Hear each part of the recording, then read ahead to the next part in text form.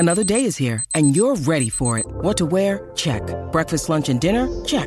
Planning for what's next and how to save for it? That's where Bank of America can help. For your financial to-dos, Bank of America has experts ready to help get you closer to your goals. Get started at one of our local financial centers or 24/7 in our mobile banking app. Find a location near you at bankofamerica.com/talktous. What would you like the power to do? Mobile banking requires downloading the app and is only available for select devices. Message and data rates may apply. Bank of America N.A., member FDIC. When you need mealtime inspiration, it's worth shopping Kroger, where you'll find over 30,000 mouth-watering choices that excite your inner foodie. And no matter what tasty choice you make, you'll enjoy our everyday low prices, plus extra ways to save, like digital coupons worth over $600 each week. You can also save up to $1 off per gallon at the pump with fuel points. More savings and more inspiring flavors make shopping Kroger worth it every time. Kroger, fresh for everyone. Fuel restrictions apply. This holiday season, the Tunnel to Towers Foundation delivers on its promise to do good and never forget the sacrifices America's greatest heroes have made for us with their annual Season of Hope. Between Thanksgiving and New Year's Eve, the foundation will deliver mortgage-free homes to dozens and dozens of America's catastrophically injured veterans, fallen first responder families, and Gold Star families. Bring hope to heroes. Donate $11 a month to Tunnel to Towers at T2T.org. Hi, everyone. I'm Dr. John White, WebMD's Chief Medical Officer and host of the Spotlight On series from WebMD's Health Discovered podcast. For this special 2-part episode, you'll hear up-close and personal journeys about being diagnosed with a rare type of cancer, multiple myeloma. I started in myeloma nearly 25 years ago. And at that time, the average expectation of life in someone with myeloma was maybe 1 to 2 years. But even just in this last 10 to 12 years, we have doubled, if not tripled, the average survival of patients. I saw a new patient this week, and we had this conversation that based on what we've done over the last decade, my expectation is that patient's going to live more than 10 years. Listen to Health Discovered on the iHeartRadio app or wherever you get your podcasts.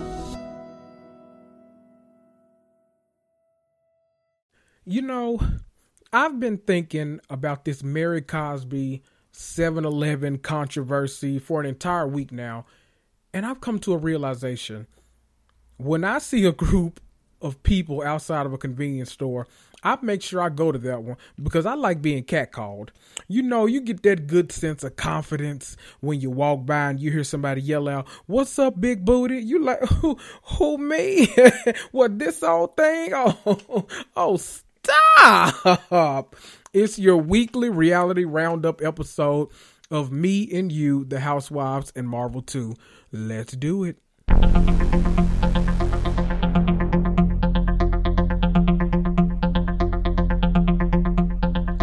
Doot doot. Ah, beep beep. Ooh, toot toot. Ah, beep beep. Ooh. Hello, everyone. This is, of course, Kendrick Tucker, also known as the season ticket holder of pop culture, a.k.a. your mama's favorite black geek. And I'm sitting here trying to record a new episode, and I feel like all hell broke loose on social media. There was so much went on from the time. I don't even know what I'm going to end up covering on this episode. There was so much just went on this entire week because everyone's been ablaze about this Potomac reunion. Everyone has been on my phones asking me about Drew Sidora and her husband and him going away for 3 days. Everybody's been asking me about The Bachelorette. It's a lot to talk about. I damn near didn't watch Salt Lake City because there was so much shit going on social media that I damn near forgot. I'm going to do the best I can. Y'all always stick with me. I appreciate you. Just go along for the ride. We got a lot of shit to cover. I'm going to talk about it all. But I do have a random thought for you. Coffee and love tastes best when hot. We won't stop. You know what, Ashley? I was thinking about you too this past week. Even though you pissed me off and I'm getting your ass later. Don't worry about it. I think that, you and those GOAT vocals, I think the problem with the song, with your vocals, with you, I think the problem is maybe you need a baritone or something singing underneath you. You know how like the Clark sisters, you know, it was Dorinda, Karen, and Twinkie. You know, they could hit them high notes, but you know, Jackie would always be underneath with the oh, what he's done for me. You know, she would always be under there with the low note. You know, that little baritone. Oh. You know, Jackie, she did what needed to be done every single time. See, Ashley, maybe you're not just a bad singer. Maybe you just need a little help. Maybe if you can get somebody with a real deep voice, call Marlo Hampton in Atlanta. Maybe she can come and do a little, you know, yang, yang, yang around the house. She can sing a little, you know, her voice deep as hell anyway, deeper than anybody I know. Call her or Luann maybe. Luann a little closer to you. Call Luann. Not close, but you know, proximity wise. Hell, I don't know. I actually don't know geography that well, so let me get off that line because I'll be fucked you up. I have you spending more money you need to spend. Listen, you just need to call like the ghost of Maddie Moss Clark, or call Hezekiah Walker, or call somebody, you know, maybe Jackie Clark, you know, her and Twinkie, maybe they'll come over there and they'll do something for you. But I'm sorry, that's the most random shit in the world, but I've had that song. Y'all have been talking about Ashley's GOAT vocals all week long for some reason. I think it's because Candace read her ass at that reunion about them vocals. Now, Ashley, you knew better. I'm not even talking about Potomac yet, but you knew better. Don't, if somebody says something about your vocals, baby, you just got to take this shit because, Ashley, me and you could be in a singing group together. Now, I don't know if that's a read or a compliment, but we could be in a singing group together, and I don't think we're going to sell one goddamn album. We might buy one, but that's because Michael Darby felt bad about cheating, so he bought a couple of albums. But besides that, anyway, let's talk about The Bachelorette. So if some of y'all don't know, this was a 2-episode week of The Bachelorette. Now, look, if you tuned in on Tuesday, not knowing about Monday's episode, you were probably so goddamn confused. You were like, why the hell is there only 4 people in the house when last week it was 17? Because, look, Tasia wasn't playing with y'all asses this week. Tasia was clearing it the hell out. I'm talking about Tasia was, can I talk to you, left and right. Anytime Tasia said, can I talk to you, then you already know it's time to go home. You know, she do that little baby doll voice. Can I talk to you? No, you can't talk to me. What the hell you got to say to me? I'm not going no damn where. You done brought me all the way out here.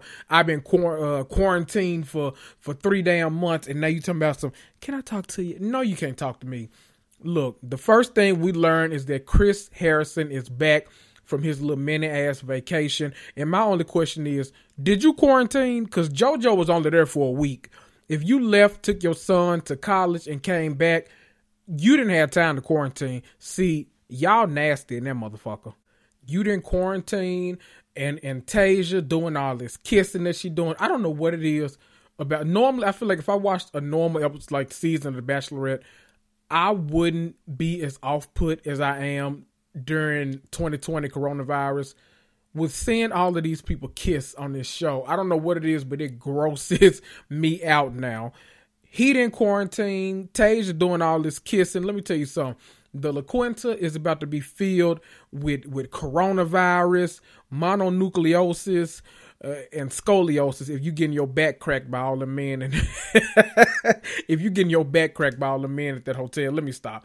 I know you ain't doing all that. Okay. Well, listen, I don't know what y'all doing after hours.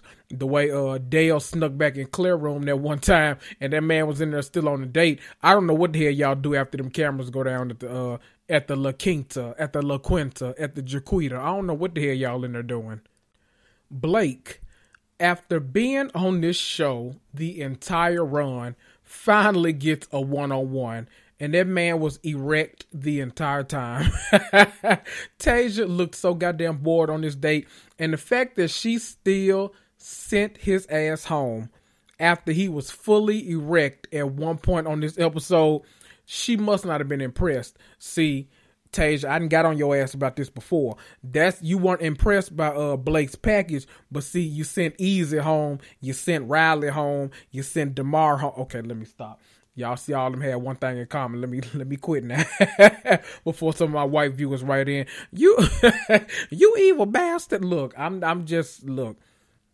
We all got stereotypes. Okay, let me stop because I'm gonna get on them stereotypes later on in this episode when we talk about that goddamn Potomac. She sent Blake the fuck home and then had the nerve to cry as she walked him out. I would have been like, if you don't let my motherfucking hand go, unhand me, bed wench. And then she had the nerve to drop down into a crouch and she cried as the SUV was driving off. Tasia, you need to be on Broadway.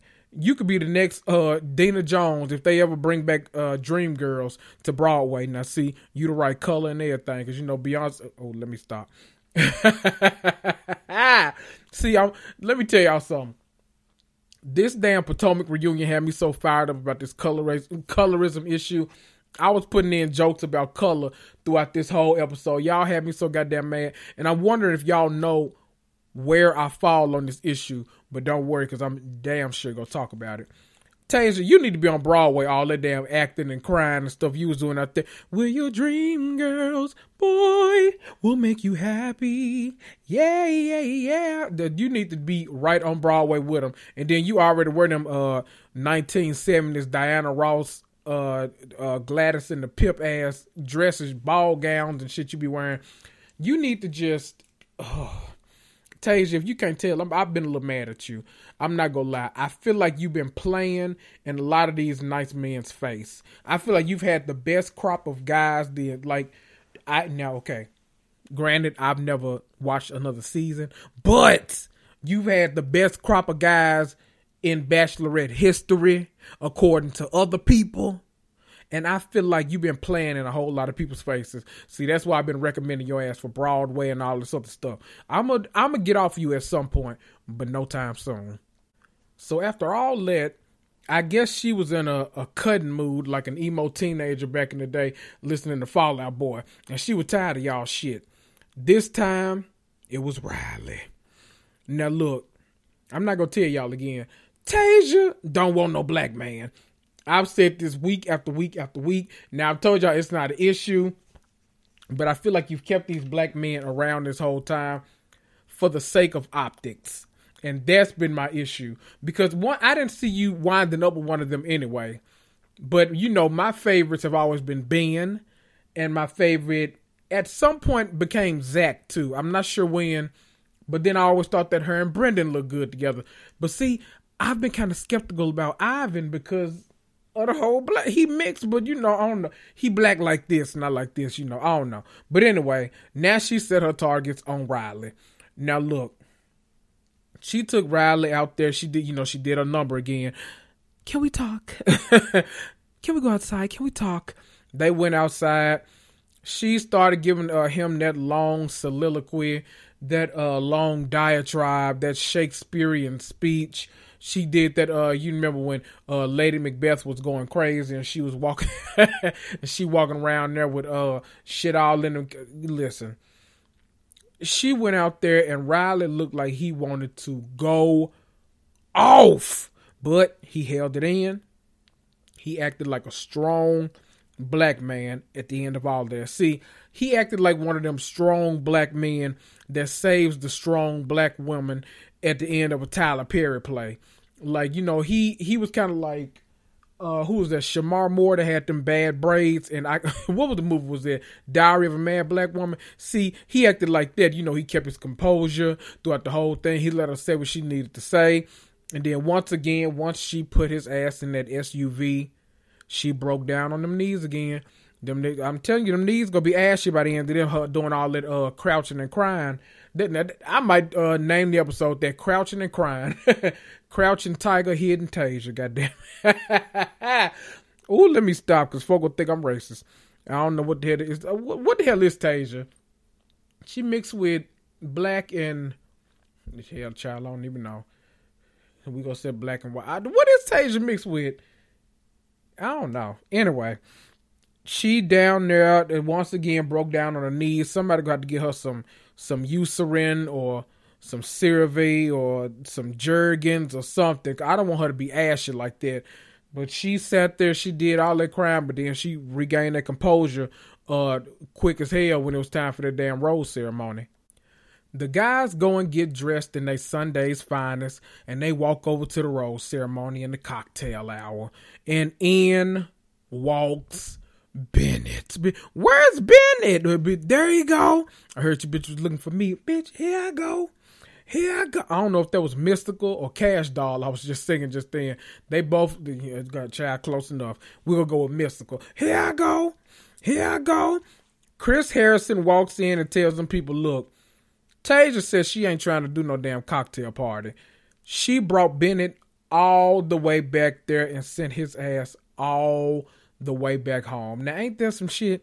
Now, see, y'all know I'm low-key beefing with Tasia, but that shit was so petty, it was kind of hilarious. Noah's lip chin ass got sent home, too. I don't know why I keep saying Noah's lip chin ass. It's just something about that damn mustache, even just the thought of it, even though he shaved it. I'm not okay with that mustache. He got sent home too. Praise the Lord, praise God. You are an awesome God. He reigns, and I'm glad because Noah, you was there to play. You weren't there to get married no way. So Tasia, you did the right thing. You saved the 4 that you needed to save. Even though Riley wasn't a part of it, you did that man wrong. You was playing in that man's face. You did Damar wrong. You was playing in his face. We go let it slide though, because you got an amazing top 4. So I'm okay with you, okay? I'm gonna let you slide right now because I'm okay with the top 4 that you have. Those are all fantastic guys. So I'm gonna let you breathe, okay? I've been real hard on you these past couple weeks. I'm gonna let you breathe for like the next 5 minutes. But then after that, I'm probably have to go in on your ass again. Because Tasia, you be doing a lot. And I didn't realize until this episode how much your laugh annoyed me. But I really do love you, Tasia, with your annoying ass laugh. Oh, Tasia, Jesus. I'll be honest with you guys. I'm not going to really talk about the Men Tell All episode. It didn't really give what needed to be gave, to be honest. It was mostly just the dudes that all just went home yesterday. Hell, Tasia cut half of the house yesterday. So, I mean, it wasn't really much to talk about. I mean, damn, they had just talked about the shit 24 hours beforehand. So, there wasn't much to talk about. The best part really, or maybe not the best part, but the biggest part of the episode was when Yosef, do y'all remember Yosef? Yosef showed up.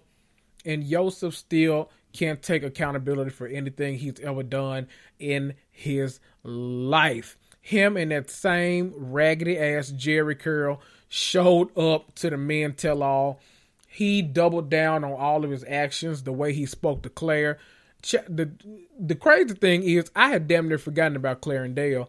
Every now and then, Dale pops up on my Instagram timeline, and I'm like, oh, hey, Dale, who are you? Okay, that's right, Bachelorette, okay. I've forgotten all about them people. I feel like Tasia been here a long-ass time, even though she only had 20 men. That's a whole nother conversation for another day. But, anyway, Yosef showed up. They all pretty much take turns going in on him. He double downs on everything. Someone said, well, would you be okay with somebody talking to your daughters like that? He said, yep. If my daughter's acting like that, you need to humble her, do whatever you need to do. Yosef, it's at a certain point, you just don't want to be liked. I feel like being the villain is better than not being known at all. And I feel like you're really okay with that. And if that's the case, do what you do. If you get Instagram followers off of it, if you can get, a flat tummy tea, a promotional or a little bit of promo, go for it. At the end of the day, we won't remember you come next season unless you're trying to do Bachelorette. What is it, Bachelor in Paradise or whatever that shit is? Which that makes sense too. If you can't be a middle of the road character, be a Kenya Moore or a Giselle Bryan. Be remembered. So, whatever, Yosef. Hell, you're not my cup of tea, but I don't drink tea no way. And to be quite honest, you give me green tea energy, and green tea the worst kind of tea. If you go give me some tea give me some sweet tea. And I don't mean no sweet tea that y'all be making where y'all distill the water and all that. No, I'm talking about some sweet tea so goddamn sweet, you might have to get an insulin shot after you drink this. I'm talking about so sweet that it's damn near thick like molasses. I don't want no damn green tea like Yosef. Call me Sweet Tea Ken. I don't want none of that.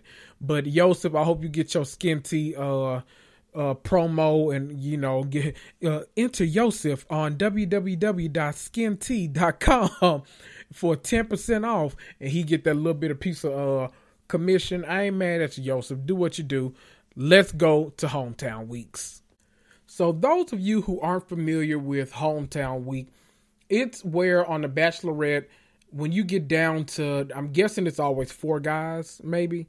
When you get down to 4 guys, and traditionally, outside of 2020, outside of coronavirus, outside of a whole damn national pandemic, international pandemic, but we seem to be the only ones going through the shit right now.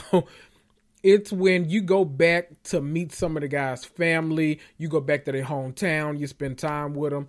Apparently, that couldn't be the case this year because, like I just said, we're in the middle of a damn pandemic.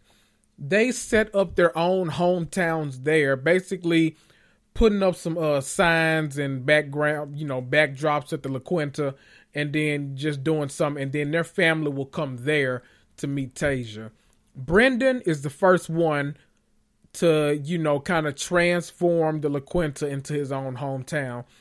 He's from a super small town, so he sets up kind of like a carnival type situation with his niece. Now, the easiest way to anybody's heart is to bring children into it. That's the oldest trick in the book.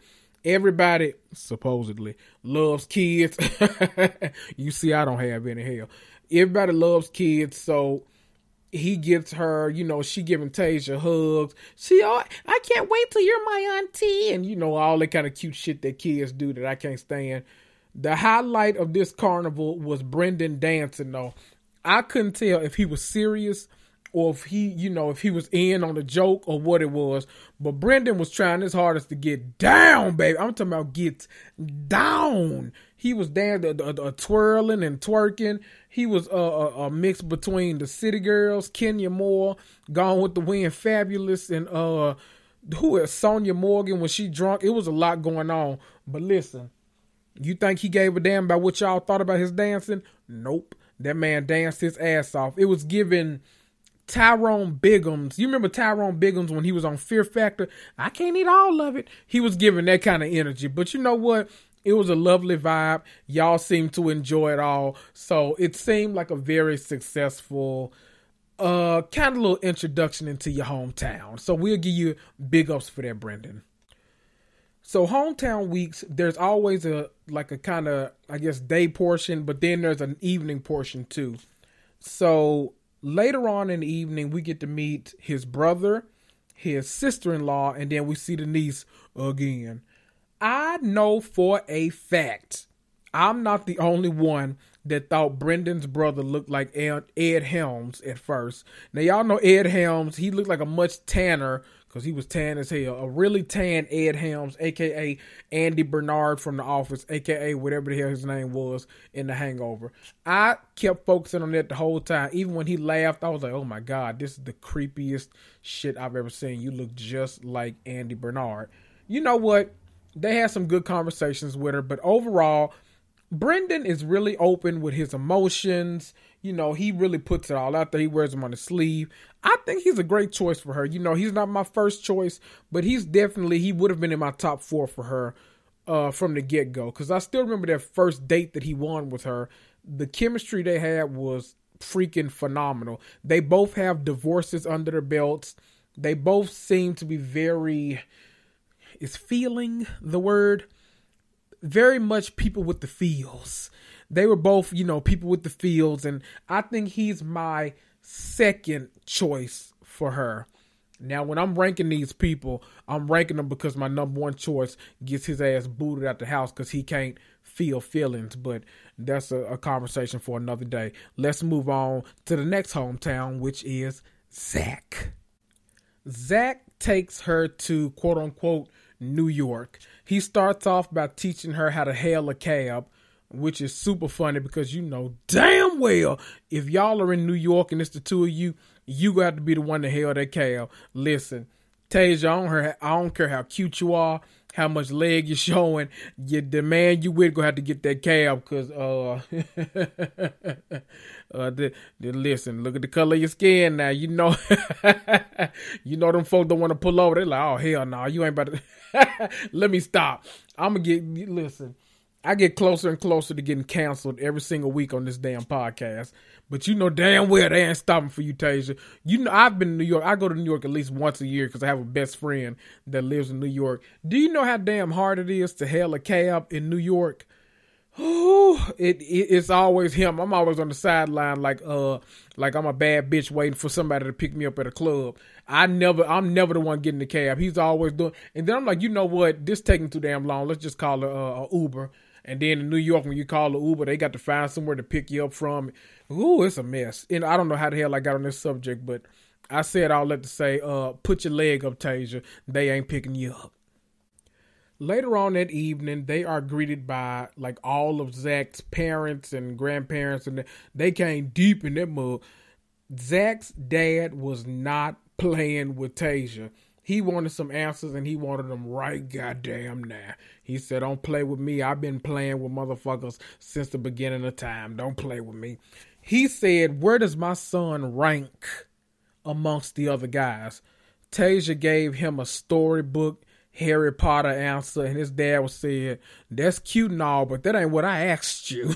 I said, where does he rank amongst the other guys? Does my son not ask you that? She said, well, no, you know, we don't really talk about the other guys, and you know, we just focus on us and all like that. So no, it's not really important. Zach's dad was like, all that bullshit. Cut to Zach talking to his mom, and he finally details that he's actually fallen in love with Tasia. Oh, how wonderful. It's cute. It's lovely. Oh my God. He realizes he's fallen in love with her, and he's realizing that everything he told her he didn't want, he actually wants. Now he wants marriage. Now he wants kids. Now he wants the picket fence. That is like the quintessential person in their 30s realizing what life is all about. I can't tell you how many of my guy friends have realized in life, like, I've never wanted that, but now I want it all. I have one friend whose wedding I went to earlier this year. He, for the past like 10 years, was adamant, maybe even longer than that. How long? I've known him for a while. Was adamant that he never wanted to get married. He never wanted kids. Now, see, my opinion about all that has not changed, but he is. Suddenly, I'm getting invitations to the wedding. I'm like, oh, she broke you down. She broke you down. You getting married. Okay, I'm coming. Do I need to buy a groomsman suit? Nope. Oh, okay. Damn. Okay, that's fine. I'm going to still come anyway. Zach realized he wants all of this stuff now, and that is why Zach is my choice for Tasia. I don't know what it is, but when the two of them are in scenes together, I just feel like, I don't know, they've always kind of been, they look good together. I like seeing them, and I don't know, I feel like he's gone through so much, so he knows exactly what he wants in life, and he's become the person that he's supposed to be. He's my choice for her. That's a grown-ass man. He's very in touch with his emotions, and it seems like his family is in the background rooting for him and for Tasia every single step of the way. Zach, you should be with Tasia. That's my pick for next week, and I ain't changing. Just like Nene, I ain't changing. Ivan is next, and Ivan cooks for her. He pulls out another cheap trick, and, you know, he gets his young niece involved, too. His fine-ass brother's daughter. You know, they had a blast. Tasia seems to be genuinely enjoying her time with Ivan. But y'all know how I feel, so I'm... Ultimately, his family, you know, gives their approval about everything. And then, Ivan's brother Gabe. The one with the teardrop tattoos. And the slick hair. And them nice clothes. And them nice shoes. Woo child. Gabe comes in there. We'll leave it at that. Gabe comes in there. Yes, God. Yes, God. Gabe comes in there. And, Ivan is just over the moon. Oh, listen, I was about to sing a song just then, but probably only 2 people from this podcast would know what the hell I was talking about. I'm going to keep that to myself. Ivan was just happy to see his brother. His brother said, "You are glowing. I've never seen you glow like this. You seem genuinely happy." Tasia even got to talk to him. She said that Gabe seems like an amazing guy, despite his past and all this kind of stuff. But y'all know how I feel about Tasia and Ivan. I don't know if she's going to pick Ivan. I don't know if she's going to pick Ivan. I hope Ivan seem like they are, of everybody, seem like they're the most compatible. So I would love to see her pick him. Like, I genuinely would. I just don't know if that's going to happen. Oh boy, I just don't know if that's going to happen. I'm kind of stalling with Ivan because I don't want to move on to Ben because, y'all know Ben has been my favorite since the beginning. I call him Ben with the big feet. He's been my favorite. Oh, all of this in the episode just crushes me. Let's move on to Ben. Ben takes her skating around the Laquita Resort and Spa. I call Jaquita, La Quinta, Narnia. He is supposed to be Venice Beach. Look, this is the saddest shit in the world because Ben is like my favorite person on TV. I'm not gonna lie. He is so complex, but he can't express his emotions, and it ends up being his biggest downfall. You know what? The one thing I hate about Ben, though, he wears those shirts with the neckline that makes him look like he has a super tiny head, but he got big feet, so it's okay. Tasia,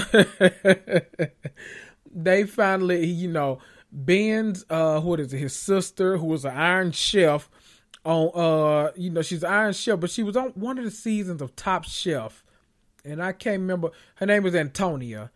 That's about all I remember. Look, I didn't even recognize the lady at first. My mama just happened to be over here. She walked by and said, "Oh, that's the Iron Chef." I said, "Who?"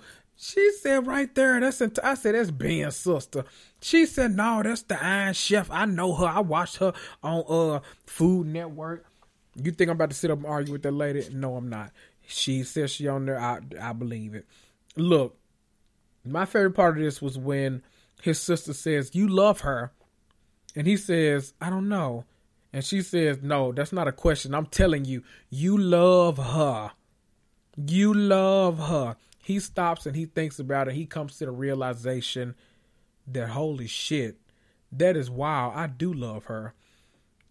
He says, "I just don't know how to say it." And after that, all the shit just goes left. Tasia waits all night for Ben to finally express himself to her and tell her that he loves her, and he doesn't.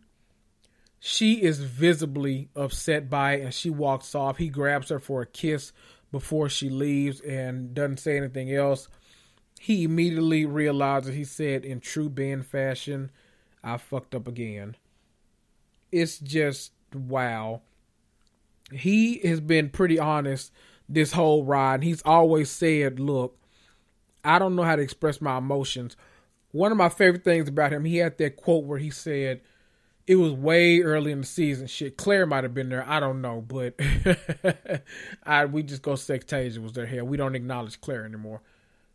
He said, "I have all of these emotions bottled up inside of me, but I just don't know what to do with them. I don't know how to express them. I don't know how to say them, but I do have all these emotions."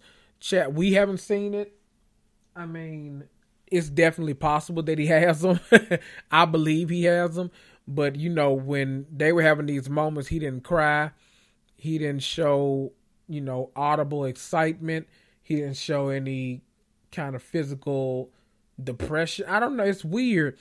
And what's super weird about it is, obviously, with him having attempted suicide twice in the past, we know that he's dealt with at least depression or something before, because I think he's openly admitted that and has said how aggressive he is with his therapy and stuff.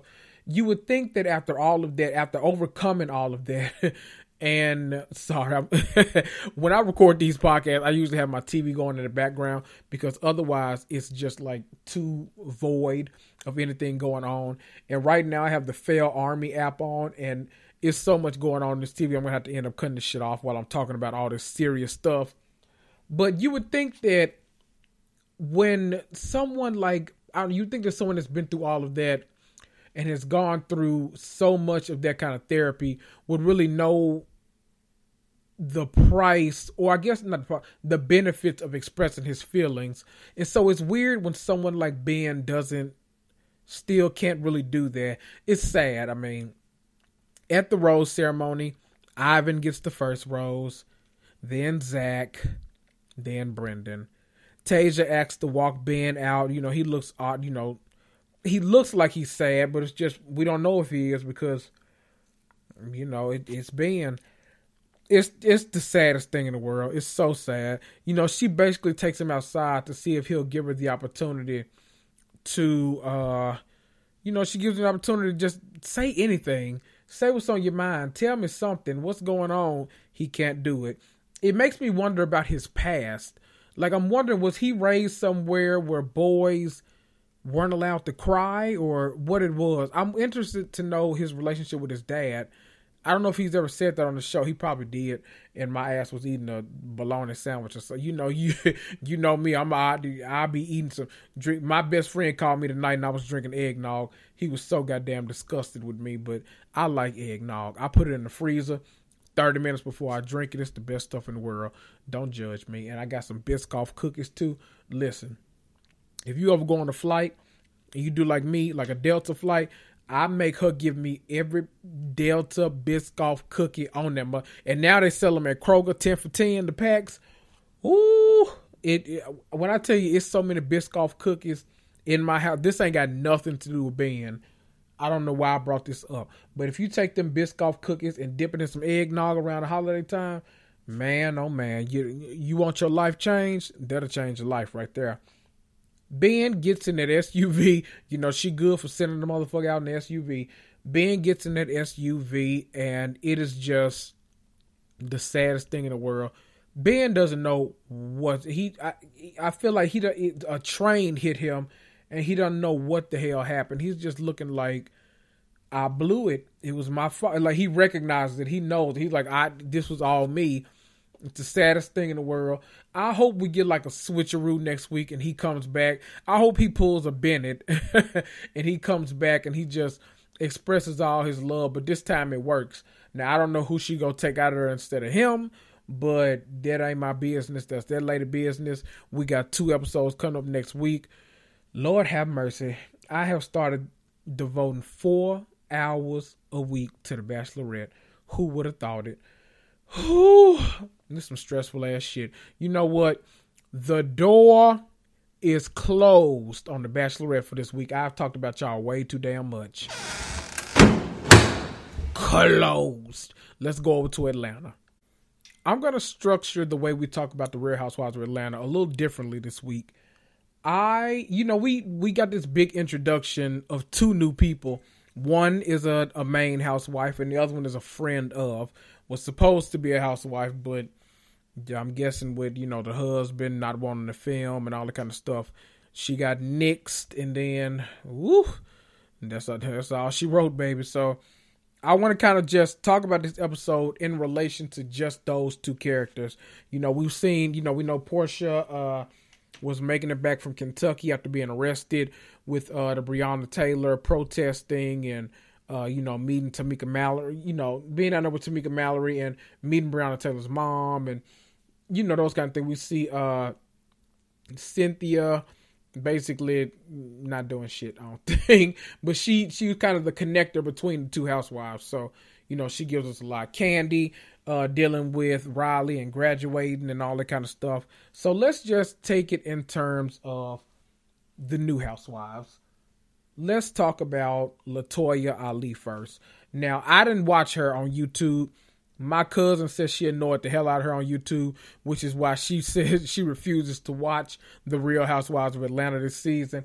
I mean, I kind of don't blame her because LaToya, I'm not going to lie, even though I'm super happy to, get some fresh blood and everybody says you bring it this season, you kind of annoying, hell. She's Trinidadian and she loud. She got 3 kids and a husband that she lives with, but they're getting separated.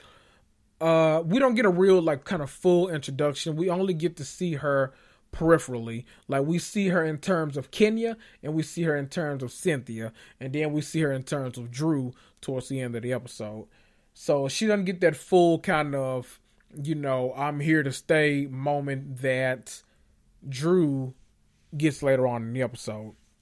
She throws a whole lot of shade throughout the episode. Some necessary, but some just completely what the hell are you doing?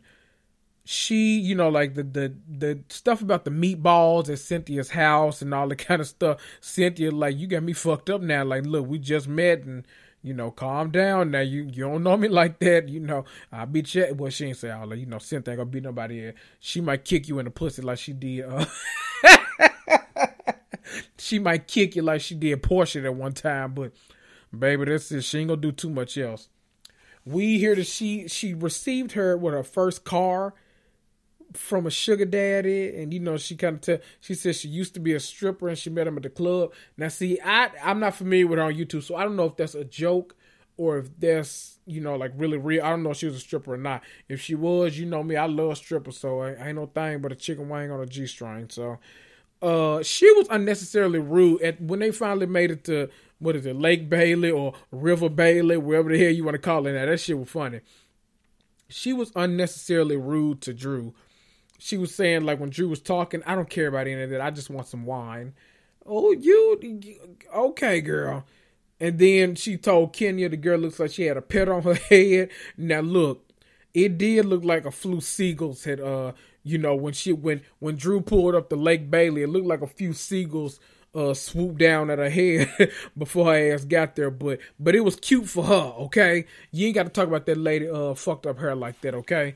I thought it looked good. It looked good on her. Everybody ain't got to have that bone straight hair. That girl can do that curly stuff if she want to. It look good on her. Leave that girl the hell alone. See, LaToya, you on my nerves kind of, but I'm going to let you slide for now because I'm just excited to have new people.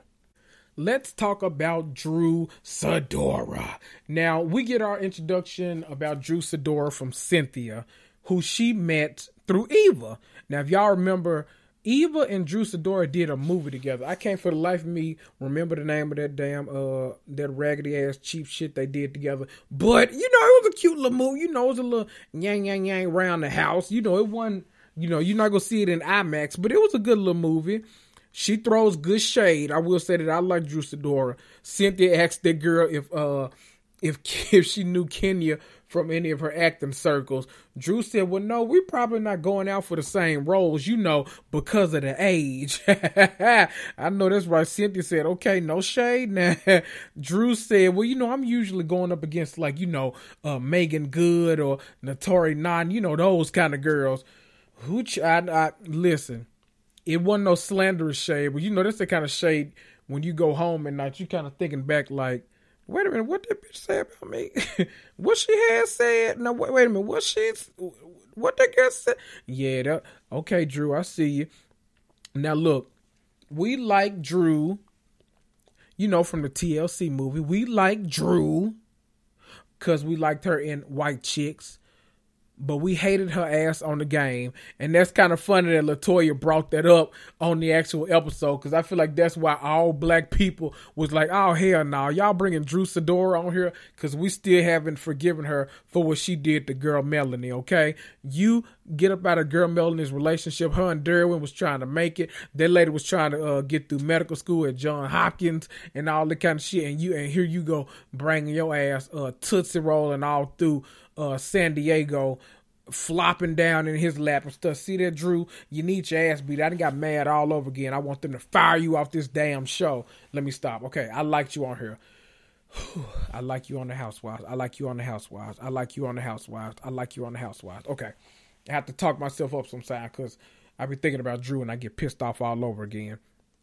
Now look, the funniest thing that happened on Sunday was the Bravo world, like the whole Bravo-holic community out there, black, white, gay, straight, everybody was talking about how much in love they were with Ralph at the beginning of the episode. They had found pictures of him with his shirt off and everything. They were posting them. They were going up for Ralph. By the end of that episode, they were like, oh, don't nobody want to see that bastard on TV no more. They were over Ralph. They weren't trying to hear for Ralph no more. But at the beginning, he was super charming. You know, he was enduring. You know, it's just that last scene. Whew, Ralph, listen. What we don't like in Ralph, we like about Pastor Jeanette. Now, Pastor Jeanette, I like you. You seem like you don't take no shit, but you also really supportive when people give you something to support. Now, I like that. Drew talks a little bit about her relationship, and she talks about how she's known Ralph for 6.5 years, and they've been married for 6 years. Now, see, had I not been watching The Bachelorette this season, that shit probably would have been crazy as hell to me. But I feel like, this is so stupid, I feel like I'm slowly becoming a believer in the power of the 6-day love affair. Now, you know, they fell in love. They said they can do it. Girl, if Claire can fall in love in 2 weeks with Dale, why not you in half a year? You know what? I'm a believer now. I believe in everything that your life and Ralph and Pastor Jeanette, I believe in it all. I'm not mad at you. I'm more mad at Claire and Dale than I am at you. Now, before I get to the crux of this episode, the crux of the Atlanta episode, which is that conversation between Drew and Ralph towards the end during that little anniversary dinner. Now, look, you know when they give a new housewife 2 whole segments of just her to talk about something, you know that's some entertaining shit. Look, Drew, you proved yourself to me. They were trying to say you were boring, Drew. I see it for you. You giving. That little storyline you got is giving what I need, so I'm not mad at you. But let's talk about a few other things before that. When Mama Joyce said covert 19, if that ain't an old black person talking, I don't know what is. Black people, let me tell you something, when you reach a certain age, I feel like it's a rite of passage to just put a random R in some shit. I don't know where the hell that comes from, but they'll just put a R in any and everything they can find. And I was about to think of an example, but I can't even think of one.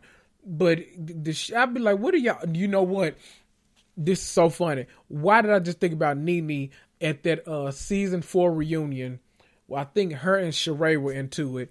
And she told Andy that she was out in LA auditioning. Not auditioning for a role. She was auditioning. When you get a certain age in the black community, it is your God-given right to just throw an R out there somewhere. You can be auditioning. You can be washing some dishes, some laundry. You know, you can do all of that. I'm not mad at you. The other funny as hell thing was when Portia was talking about jail. She said, I came back. She said, when men go to jail, you know, they come back and y'all have cookouts and all kind of shit. I went to jail and y'all ain't gave me nothing. I know that's right, Portia. Even if I go to jail for 2 hours, y'all better act like I've been gone for 10 years. Goddamn, you better try to put some money on my books and all kind of stuff. Put what's on the commissary. I want to get some Pop-Tarts. I don't want to be eating that cheap, nasty shit that they eat. Let me get some good stuff. I want the top ramen. I don't want no damn Oodles and Boodles, motherfucker. The other thing I want to point out is that we got a little glimpse as to apparently what's to come between LaToya and Drew. That whole separation argument, what they were talking about. Well, why don't you just get divorced? I mean, if you're trying to be out there dating and all like that, just get divorced. You're not separated. Separated, you're supposed to be trying to figure out if you want to be with the person or not. I don't know. I feel like people take separation differently nowadays. I was more so of the opinion of Drew. Like, if you about to be out here, like, dating and all that kind of stuff during your separation, you might as well be trying to work through a divorce. Because if you about to be out here dating and all that kind of stuff, it seems like you were just trying to scratch an itch that you couldn't scratch while you were in your marriage. Not necessarily, you know, But who knows? I mean, I'm not married, so I don't really give a damn what y'all out here doing. But, you know, it made more sense to me. But it seems like, more importantly, that's going to be the crux of why Drew and LaToya don't get along with each other, other than the fact that LaToya kind of goddamn annoying. Listen, the best part of this episode was this whole anniversary dinner between Drew and Ralph. Oh, it was... Now, y'all know my pet peeve. I hate having to give Lisa Rinna any unnecessary shine than I have to. But this was the definition of how about some gas, how about some lighting. This was a lot of gaslighting going on. Sitting here watching this conversation, boy, oh boy, it's when... Because I'm trying not to say stuff that I can't take back once I put it out there in the universe. But that man, his conversation was everything wrong with relationships. The fact that she had to basically beg this man to tell her, his wife had to beg her husband to tell her where he was gone for 3 days. That shit don't sound crazy to nobody else. The man left for days and wouldn't tell her where she was.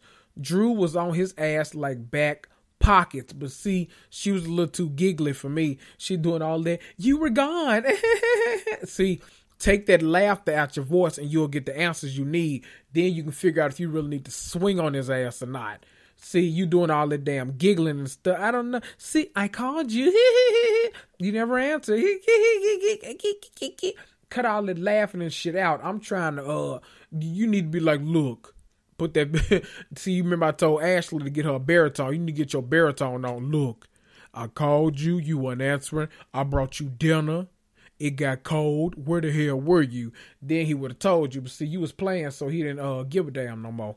Listen, I would have called that man every name but a child of God during that conversation. I couldn't believe he had the nerve to look in her face.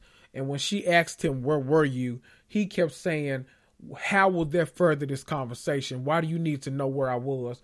If that's not that is the definition of someone gaslighting somebody. I cannot believe he had the audacity as a married man to get mad at his wife for questioning him where he was gone for half a damn week. If that ain't the crazy, he finally admits that he was in Tampa. You going to listen, you weren't just at your partner's house. You weren't at the strip club up the street. You didn't go to Shawty Low funeral. You went to an entirely different state to go to the beach. All these beaches out here, and you had to go all the way to Florida. You had to go to Tampa. I'm floored. That whole conversation. That's the definition of not having to have people physically fight to have me enthralled in a conversation. My God, I was so entranced by this, mostly because I couldn't believe he had the unmitigated gall to tell this woman she didn't even know where he was, and then had cameras in the house. What is happening? Like, are y'all really out here living these kind of lives with people? Y'all just got people in y'all house living with y'all. I hope y'all at least splitting the bills with them. Are they at least paying the light bill, the phone bill, Xfinity, AT&T, Memphis Light, Gas, and Water? Are y'all paying? You got to be paying something. If you living up in my house lying to me like that, that is ridiculous. And then you got the nerve to be watching me on some cameras, and you big brother all out of state, but you can't answer the phone. Listen, that's crazy to me.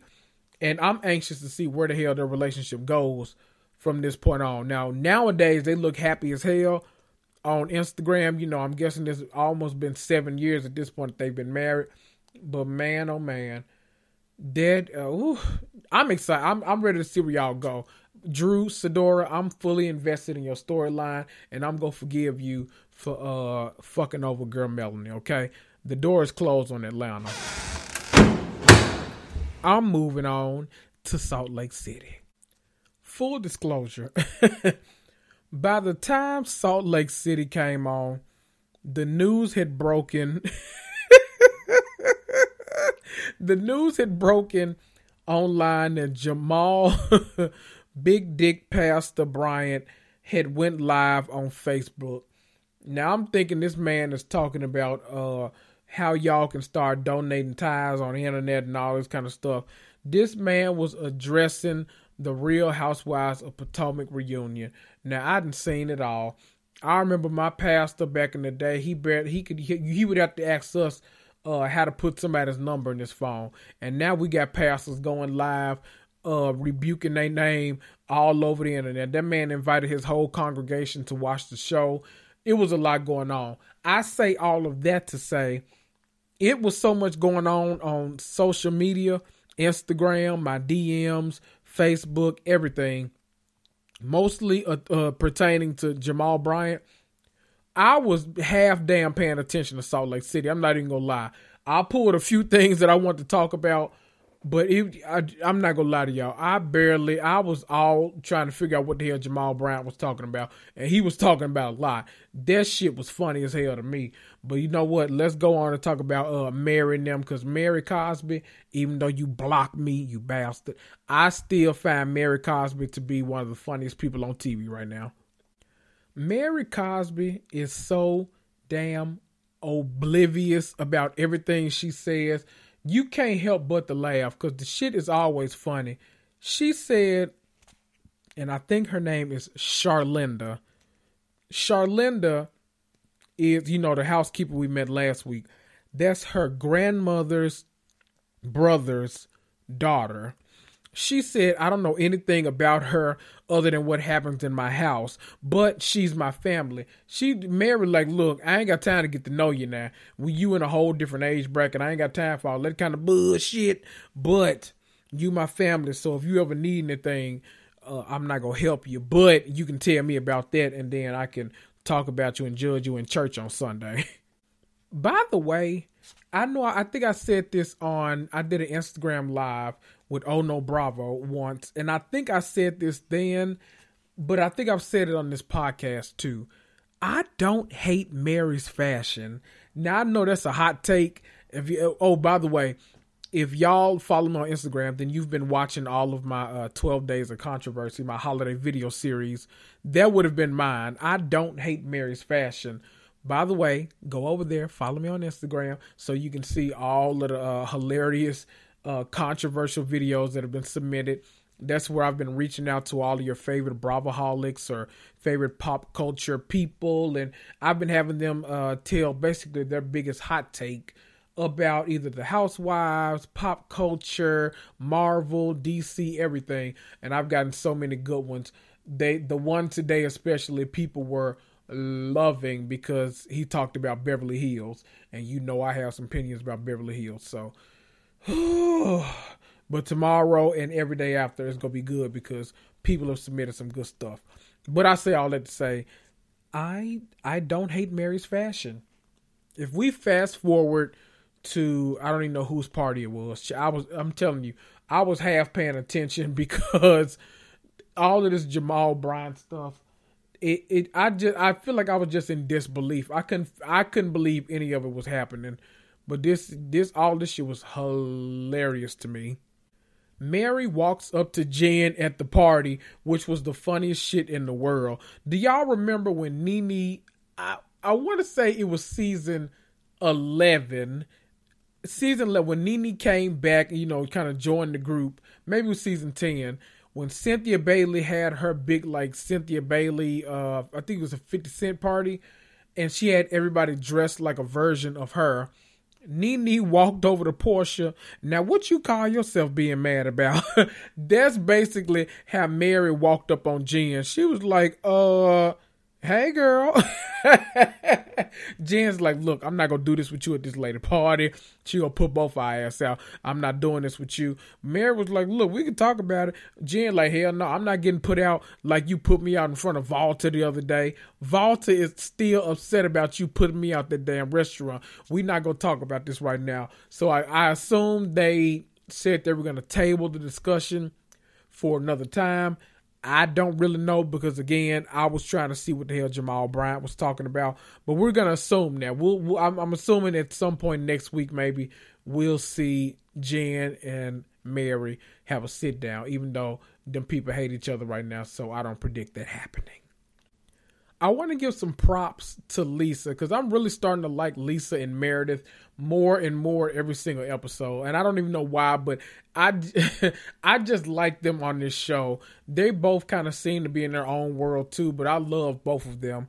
Lisa's theme at Sundance, I loved. First of all, I loved the McMillions documentary series that was on, was it HBO? Yeah, it was on HBO. That was such a good little series. And I love the theme that she had, where she had all of the like Monopoly McDonald's pieces as like basically wallpaper, and people could come by, peel off their own like little lottery sticker, and then get a free item, whatever it is. I thought that was so clever. If I had the money to do that, I would do it too, but I don't. So y'all just go get these little cheap ass Party City gift bags that I give you if I ever have a party again, because y'all not about to be coming up in my house breathing on me during Corona season. So as a matter of fact, never mind, y'all ain't getting shit from me, okay? The conversation later on in the episode that Whitney and Heather have, I found that super interesting. Heather was saying that no one in Salt Lake City wants her, and that was a lot to hear because she really kind of said it with a straight face. Now, I don't know if she's just like saying there's not an abundance of black men because that's what she wants to date, or what it is, but it takes a lot of awareness and self-realization to say something like that out loud on TV. Like, I could not be like, no, I just don't want they ass. She like, no, they don't want me. They don't want me, and it's really, I don't know.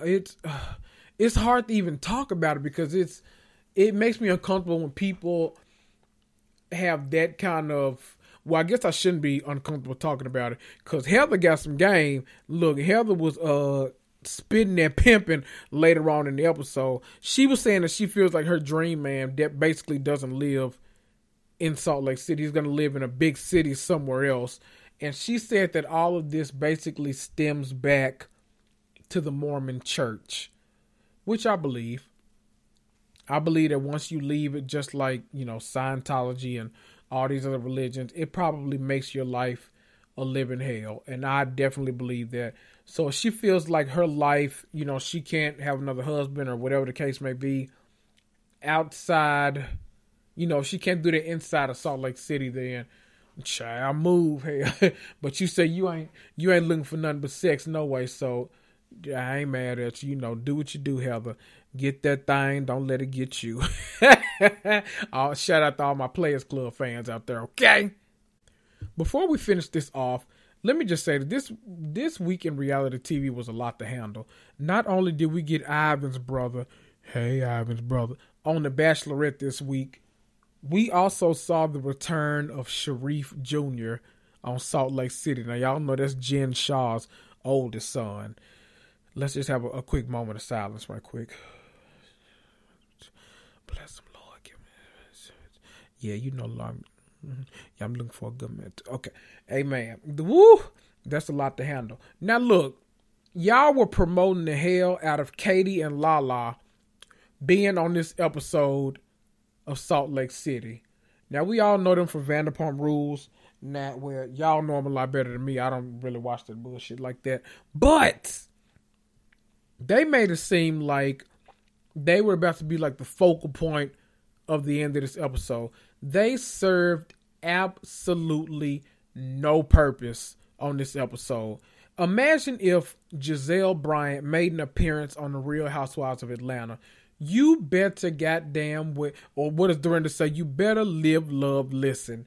You better believe that Giselle Bryant is going to stir up some shit on The Real Housewives of Atlanta. Not only is she friends with Kenya, she's real friends with Portia. She was invited to Cynthia's wedding. She knows all of those people. True. I would expect Giselle Bryant to have them people knucking and bucking before she left Buckhead. How about that? the way Katie and Lala basically came and asked Heather if she was getting any dick, and then we didn't see them anymore. I guess that shows about the fate of Vanderpump Rules. Is going to be just as boring as when y'all were there. I don't know. I mean, that disappointed me because I feel like even as a person that wasn't really a fan of Vanderpump Rules, I was fully expecting them to come in and like start something and us to get like a surprise ending on this episode. But all we got to see was Heather spitting that game, okay? Heather spit that game. She pulled that man completely sober and they left their party. She didn't have to throw that ass in a circle. She didn't have to do no Cardi B twerking. She didn't have to let them know that she had some wop, wop, wop. She didn't have to do none of that. Heather pulled that man and within 5 minutes they were walking out of their party. Heather, you the GOAT. And I love to see it, okay? A lot of these women would be faking like, oh no. Think about Luann. Luann would not admit that she had sex with that pirate. All of these years later, will never admit it, even though we got Google Translate and we can figure out what the hell you saying on that phone in French. Even though we know that man was there and you told your friend to say that he wasn't, you still wouldn't admit it.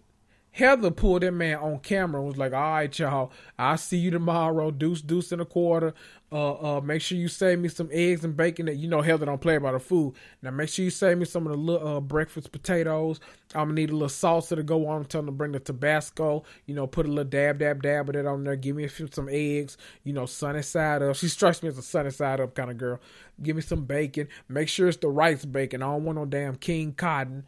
And, you know, Heather, you become more and more relatable on this show every single week, and I love everything about it. You might be my new favorite. If Mary ever stops being a train wreck, you go definitely have my number one spot. How about that?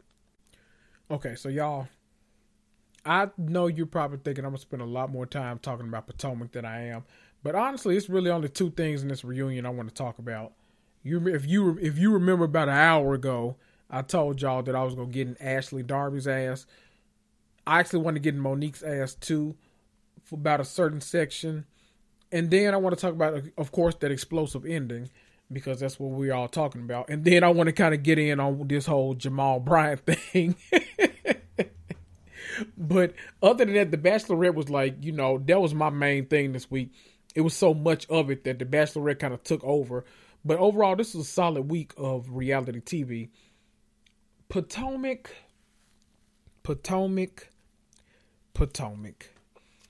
Let me tell you my hot button issue. So, there was a section where they talked about kind of Ashley versus Wendy. And then the word colorism was brought up. And Ashley read, what's the man name? And Andy read a question from a viewer that basically said, do you feel like colorism was at play with the way y'all were constantly referring to Wendy as aggressive? And then Ashley, Darby, and Monique opened their mouths to act like colorism doesn't exist on this show. As if, no, that is the most far-fetched thing they've ever heard. Yada, yada, yada. When all of us, I can't tell you how many, you know, being a podcaster, being, you know, somebody run an Instagram account too, all this stuff, you know, I have conversations with people all day long. Other podcasters, other Instagram accounts, people that listen to the podcast, everything. One of the prevailing themes, especially among me, or, you know, amongst me and other black people, is how we feel like colorism comes into play a lot on Potomac, but that's not a question that we're ready to have with the mainstream yet. You know, it's got to be brought up in mainstream for us to want to deal with it sometimes. The fact that they were just so floored by what she was asking, and Ashley put it all off on, well, no, I said she was being aggressive because she was aggressive, and yada, yada, yada. And Wendy kind of saw right through it. You were using all of these, what Wendy referred to as buzzwords, you know, the words of the moment. You were using all of that, directing it towards her, but you've been in arguments with everyone on this show, and that word has never come up before. You never used ferocious and aggressive to describe other cast members until it was brought to Wendy and was brought to Candace. It's really kind of flooring to me that you don't understand the point that she was trying to make and how y'all were just acting like, oh, I don't know. Well, what about when she called me hood rat and all like that? Listen, to me, it's entirely different things. When someone was just violently, hitting the head 4 times, had their hair snatched and all like that, and the person that was the victim yells out that you're ghetto because you were fighting in a public place. To me, that makes a little more sense than, you looking at a dark-skinned woman and wanting to call her aggressive and ferocious just because she got loud with you in an argument. Wendy never put her hands on Ashley. Ashley never felt threatened by Wendy because Wendy wasn't trying to make her feel threatened. Ashley was the first one to elevate her voice during that argument, and somehow the darker skinned Wendy is still the aggressor in that conversation. That shit has blown my mind from the beginning. And the real reason is, not only is Ashley light skinned, she's now had a baby, and y'all have somehow martyred her. I don't know when this happened, but y'all have made her into this Mother Teresa, Malala kind of figure on this show, as if Ashley hasn't done more to justify ass whooping on this show for the past 5 years. Y'all constantly talk about how Candace was justified in getting her ass beat, but y'all never want to talk about Ashley digging up Robin's finances, Ashley attacking Karen and Uncle Ben's relationship, Ashley going after Giselle and whatever man she's dating, Ashley attacking Candace, and Ashley has done a lot on this show. And last year, we all felt like she deserved everything that Candace was giving to her that she had given to those cast members prior. Now she's had a baby, and somehow she is the long lost mother of Jesus. Jesus, the mother was Immaculate Conception, and she's Mary and all of this. And listen, I don't buy it. I never have bought it. I never will buy it. Buy these nuts. I don't get it. And that whole conversation just floored me. Not only that, I think my biggest thing was, okay, let's say they were totally off topic, or, if you didn't believe what they were saying, you don't think that was the reason, you still don't have to discredit or attempt to discredit everything that person is saying. Just because your experience isn't what that person's experience is, you don't need to diminish it, because at the end of the day, what does that accomplish?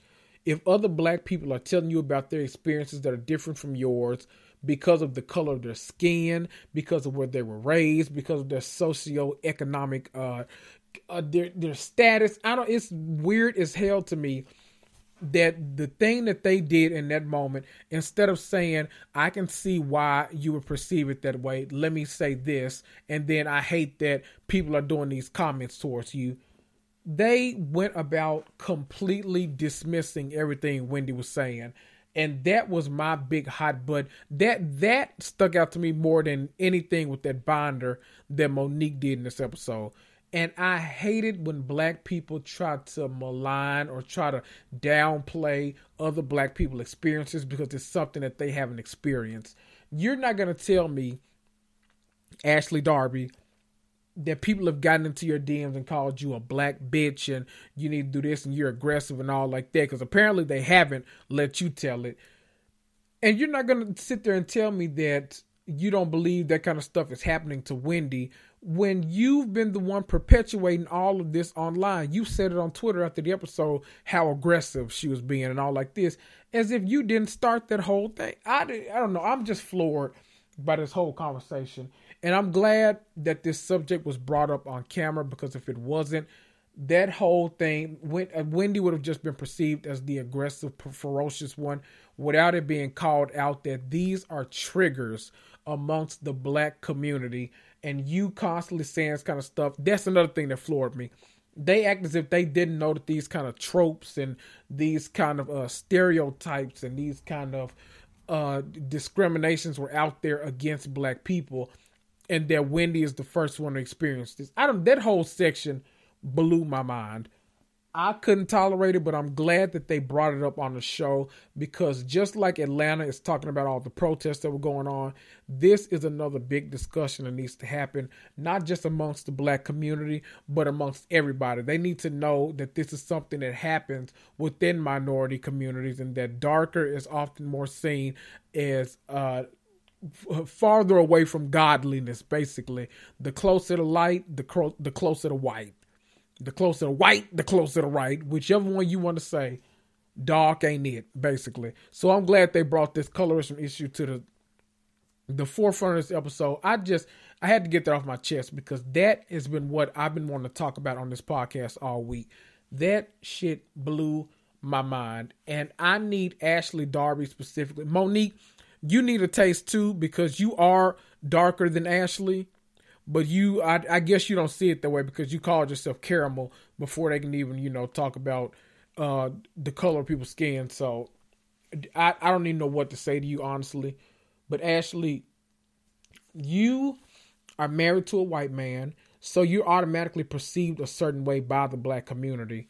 So I know you've gotten comments calling you everything from the white man's whore to a bed wench, whatever people want to call you.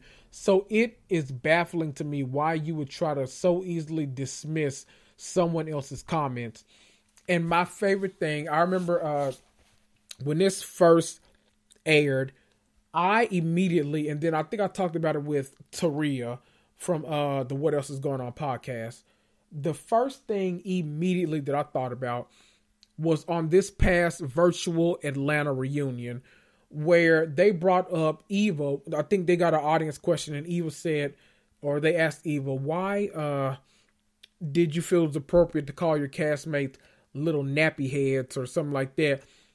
And then Kenya, Eva basically kind of said, I'm in this community, and that's colloquialisms that we use, and we're not going to sit here and pretend like that's not something that happens in our community. Kenya retorted immediately, and she said, listen, Eva, I get it, because I don't think you meant it in a malicious way. I think you were just trying to be funny.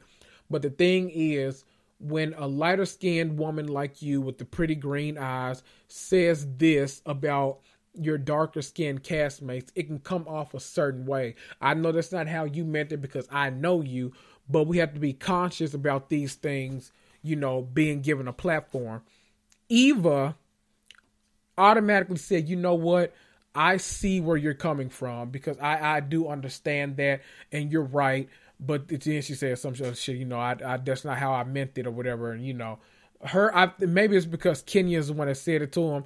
That could be the difference, that it was, a friend telling her, as opposed to Wendy, who is basically Ashley's enemy, telling her. Whew. Look, my damn throat is dry.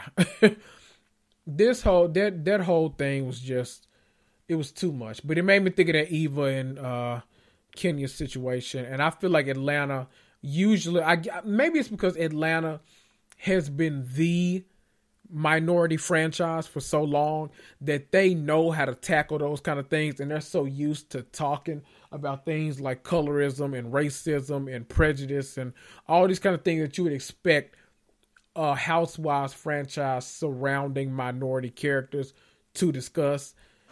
It's a lot. It was a damn lot. Let's go on to Monique in this binder. Monique shows up with a binder that she doesn't pull out really until the end of the episode. It comes a certain point where she's ready to, kind of go at Giselle. Her and Giselle don't see it for each other, never have. And not Ashley. I'm butchering all these names right now. My throat is so dry. Y'all just got to bear with me. Monique talks about how, her family has been under attack. And it kind of comes out of the blue. I'm not sure what started all this, but she's ready to basically go in. Her and Karen obviously kind of came into the reunion, which is not new to Housewives.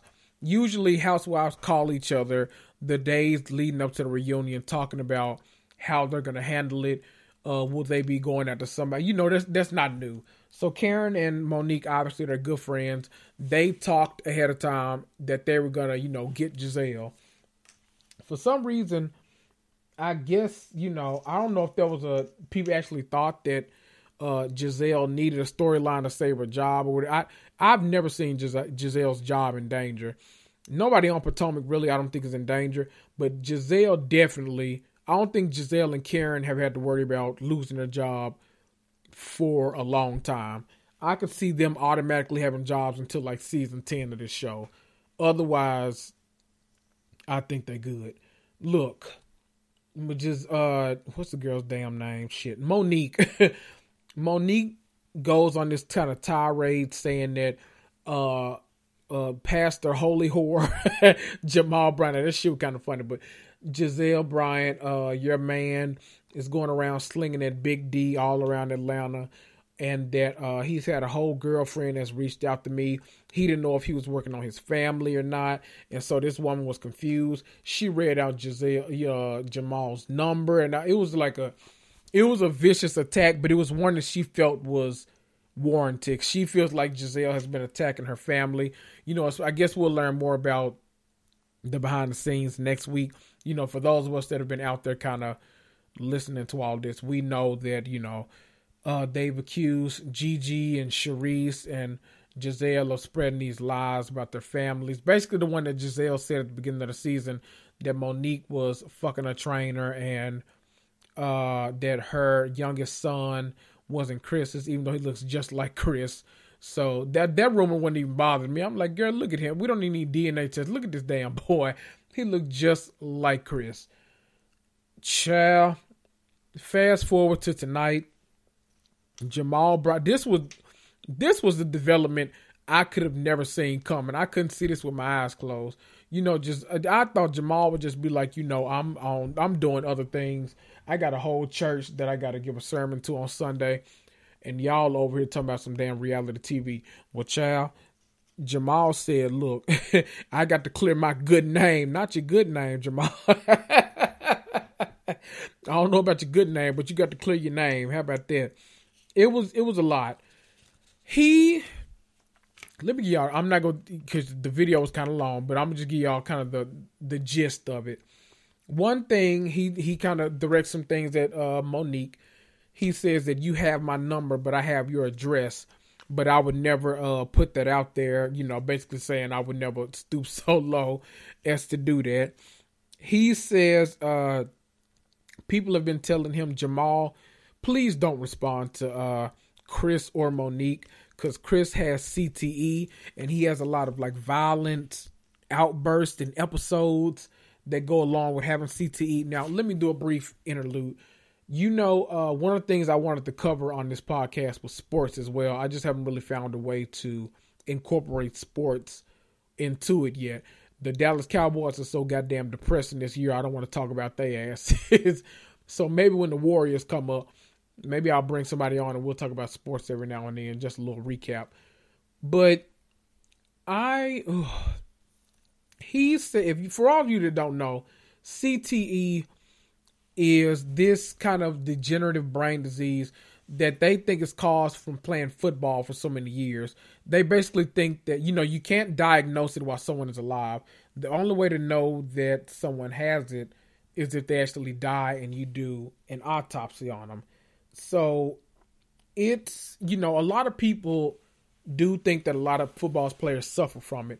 According to Jamal, he's been contacted by a ton of Chris's teammates who believe that he has CTE and he has these kind of, all this is alleged, of course, that he has these kind of outbursts in these episodes and all this kind of stuff. So he's basically, I guess, going back and forth with Monique, trying to, say, don't talk about my family. I won't talk about your child. This is a whole mess. A whole pastor is arguing with a reality TV star.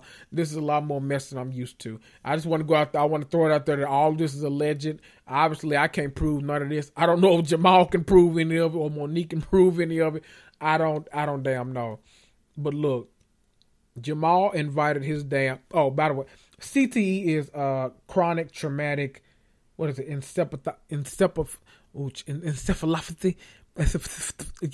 It's something like that. Just so y'all know, if y'all want to look it up, CTE. But it's the whole thing. Like, this isn't just like new. He's not just making up something. If you watch football, you know, we all have heard this kind of controversy surrounding CTE. They made a Will Smith movie about it. I never went to see it because he got real bad reviews. But they try to give all the Will Smith movies bad reviews. I might go back and look at that. I don't know. Maybe. Probably not. I got other shit to watch. Anyway. He said something about he had an episode. He had footage of Chris allegedly attacking someone at a Safeway. He said that he's not going to put the video out there, but instead he's contacted Monique and Chris's pastor and have gotten him involved instead so that Jamal can stay out of it, and said Jamal's worried about their well-being and stuff like that. He also invited his congregation to watch the episode, part 2, to see how aggressive Chris allegedly is on this part 2 reunion. Listen, this is too much for me.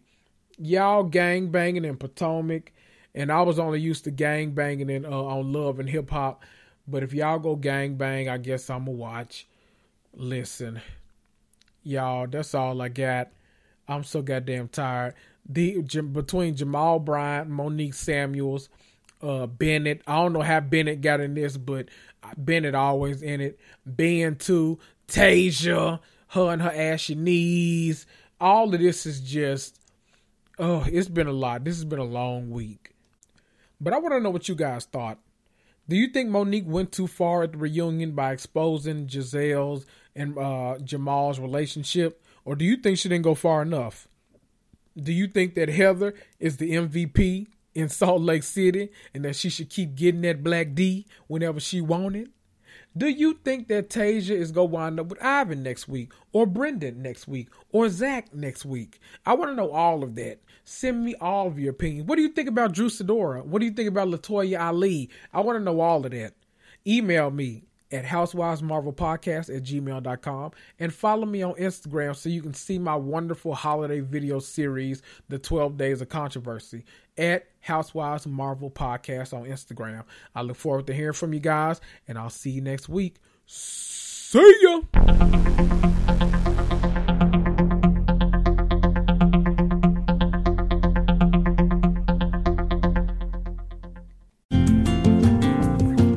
It's wintertime. When temperatures go down, the likelihood goes up that your furnace and other appliances go down with them. So don't risk a costly replacement. Stay comfortable with coverage on the appliances you depend on most with the Service Guard Appliance Repair Program from Black Hills Energy. It's peace of mind in a plan. Visit blackhillsenergy.com/sign up to learn more. Hi, I'm Maria. And I'm Mike. And we're Team Ready. Black Hills Energy knows your home is where your heart is, so they want you to be ready. It's all about keeping you safe, prepared, and making your home as energy efficient as possible. Everything from how to weatherize your home to how to stay safe during extreme weather. Be ready for anything. Go to blackhillsenergy.com/Team Ready. Seeking the truth never gets old. Introducing June's Journey, the free-to-play mobile game that will immerse you in a thrilling murder mystery. Join June Parker as she uncovers hidden objects and clues to solve her sister's death in a beautifully illustrated world set in the Roaring '20s. With new chapters added every week, the excitement never ends. Download June's Journey now on your Android or iOS device, or play on PC through Facebook Games.